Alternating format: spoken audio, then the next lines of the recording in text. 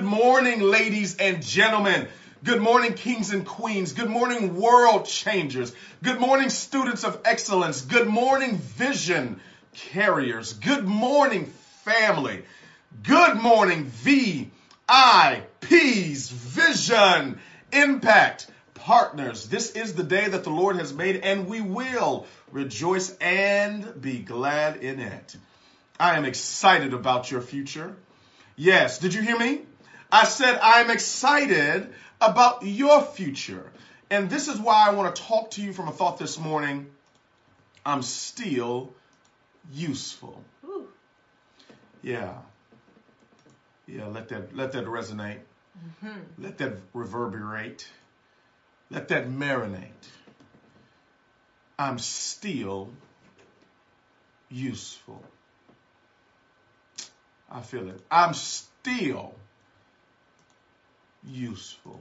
I was having a thought in a moment on yesterday, and having that moment and going through just the catalog of experiences we've had over the last several years, and many of the bumps and the bruises and the learning moments and the setbacks and the pushbacks and the fallouts. And oftentimes what I think happens with many of us, we begin to replay past pains. And when you replay your past pains and our past shortcomings and our past pitfalls, what the enemy attempts to do is use that as leverage that disqualifies us. Mm-hmm. You know, the enemy is referred to as an accuser. Yeah, he comes up with accusations and conjecture. He accuses you. I often give you the definition of an enemy, and I want you to write it down. I don't want you to ever forget it, because oftentimes we can categorize or miscategorize people, and when people can categorize you, they can cancel you. Did you hear me?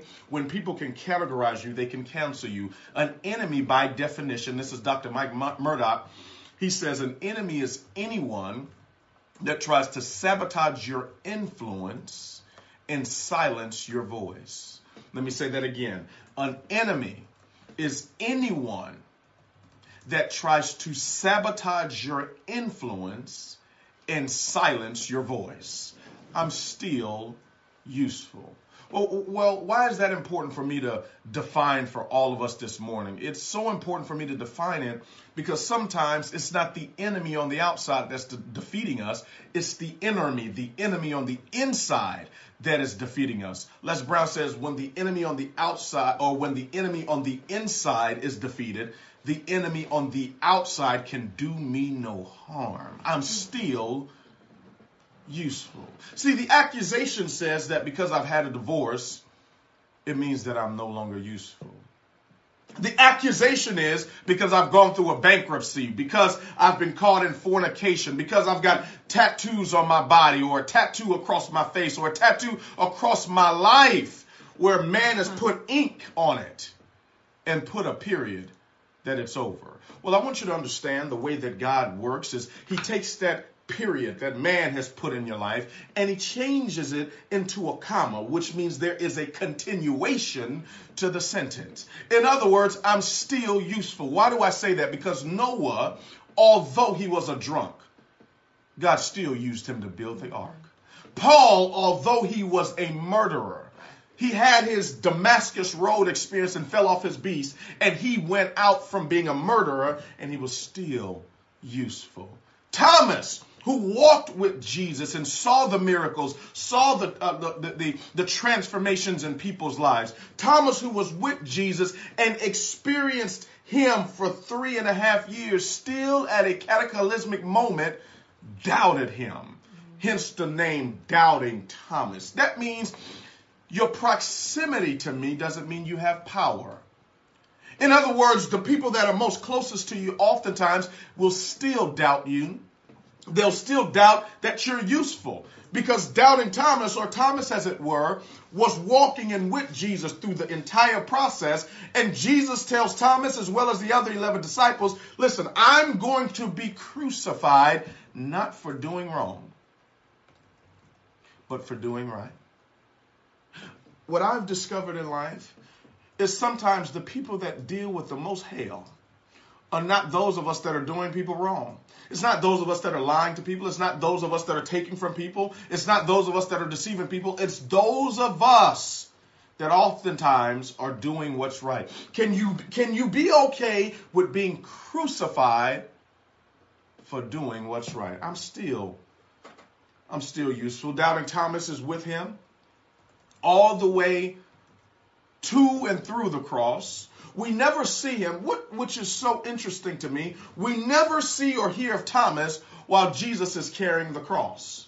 We never see or hear Thomas when Jesus is walking down the Via Dolorosa carrying the cross with the thorns on his head. We never get in an idea in Scripture that Thomas is on the side of him. We never hear that while he's going through the darkest days of his human experience that Thomas was anywhere around. Now, when he was feeding the 5,000 with 2 fish and 5 loaves of bread, Thomas was there because he was helping organize and set it around or set people in place. We know that Thomas was available all throughout the process, but when he was in his darkest days, he was alone, walking, getting laughed at, getting scoffed at. The same Jesus that was doing miracles in one season is the same Jesus that's being crucified in the next season. The same Jesus that was helping in one season is now the same Jesus that's hurting in the next season. Here it is. The same Jesus that was saving in one season is the same Jesus that's suffering in the next season. But I'm still useful. He's walking down here and I don't hear or see any evidence, and I stand to be corrected, that Thomas is with him. But isn't it amazing that the same people that believed in you, with you, and for you, when it seemed like you would win, when it seemed like everything was flowing, when it seemed like the audience was there, when it seemed like the money was flowing in, when it seemed like the houses were in abundance, when it seemed like the refrigerator was full, when it seemed like you were eating caviar and steak and shrimp, them same people were no longer around in your darkest days. I'm talking about the days that you skip over in your book. I'm talking about the days that you try to camouflage and hide with the fake posterior of a smile. I'm talking about the dark days where you feel like I won't develop. And it became so bad that after Jesus now comes from the tomb, after he's raised from the dead, Thomas shows up. He shows back up. So in the good season, Thomas was around. In the dark days, Thomas was nowhere to be found. But now I'm about to go to season 2. Shucks. You show back up, Thomas. Thomas show back up. Thomas appears again. And he appears, watch this, not for confirmation. He appears for validation. He wants Jesus to prove that you are who you said you are. In the words of the philosopher Nene Leakes, I said what I said. Jesus takes out his hand. Thomas, put your hand in my holes. Shucks, I wasn't even meaning to go here. No. He said, put your hand in the holes of my hurt. Put your hands, because sometimes in order for me to prove my authenticity, I've got to show you my holes. I've got to show you where I fail. I've got to show you where I've been scarred. In order to prove that I'm still useful, I've got to show you where they hurt me, where they left me for dead, where they thought the business wouldn't return, where they thought the volume wouldn't resuscitate. I've got to show you. See, this is why I keep documentation of the down days. I keep documentation because I want to have evidence for all the Thomases. Didn't mean Thomas was bad. Didn't mean Thomas was evil. It just meant that Thomas did not believe that after the scars, after the punishment, after the lies, the cheat, the deceit, the gossip, and the crucifixion, that Jesus would still be useful. What am I saying to you this morning? I'm saying to you that in spite of anything and everything that you're having to deal with this morning, this week, this month, this year, this season, you're still useful. Would you write that up on the screen? I'm still useful. I'm still useful. If these characters in Scripture are still useful, I'm still useful. In spite of the scars, in spite of my imperfections, I'm so glad that God is not looking for perfect people. He's looking for people with holes. Oh, shucks. He's looking for people with holes in their life that he can use to validate that you're still useful. My God, my God, my God, that's a word. Put your hands in my holes. Ooh, wee, Jesus. That right there, that's something serious. That is powerful because we all, the holes represent the process. They represent the pain. It represents the price that was paid. Mm-hmm. And we all have them. Some of us got holes in our hearts. Yeah, definitely. Holes in our minds. You know, just walking around with incomplete pieces. Yeah. Because of the process, because of the people that we've encountered along the way, because of the process. But we're still useful. One of my favorite scriptures, Ephesians 2:10. Ephesians 2:10, it says, "For we are his workmanship," which means his own masterwork, a work of art. You are a work of art. Created in Christ Jesus, reborn from above, which means he was spiritually transformed, renewed, catch this, ready to be used. Wow. For good works, which God prepared for us beforehand. Wow. Taking paths which he set so that we would walk in them, living the good life, which he prearranged and made ready for us. Using is a part of the process. Yeah. We were created for God's use. That's right. So it comes with crucifixion. Yeah. It comes with all of those negative things. And here's what I've learned. There's a big difference between when God uses you and when man uses you. Mm-hmm. When man uses you, there's mistakes. Yeah. There's mishaps. There's misstarts. There's manipulation. Come on now. There's all of those things. There's unmet expectations, misguided expectations. There's so much confusion when man is involved and when man uses you. And there's a lot of negative things involved when it happens. Right. But when God uses us, it's manifestation of the promise. It's manifestation of the dream and of the goal. It's not devastating. Instead, he gets you to your destiny. You know, it's not all these negative things that we experience with man when we're walking and operating and doing what God has called us to do. Right. Despite everything. See, the thing about it is, I have to say this all the time to myself and to other people, just as a constant reminder that God is omniscient. He's all-knowing. That's right. There are no secrets. So he knows what you're going to do before you even think about doing it. Wow. Before the thought even enters our minds, he already knows the end result from doing it. Wow. And he still uses us. Despite it all. Despite the abortion. Despite the fornication. That's right. Despite the infidelity. Despite the side pieces. Despite the whole pieces, the whole families that you created outside of the one that you have, despite all of that, despite the murder, despite the fact that you stole from somebody, that you lied to somebody, that you hurt somebody, that you manipulated somebody, despite all of those things, when we finally come to ourselves and be like, look, okay, I'm done.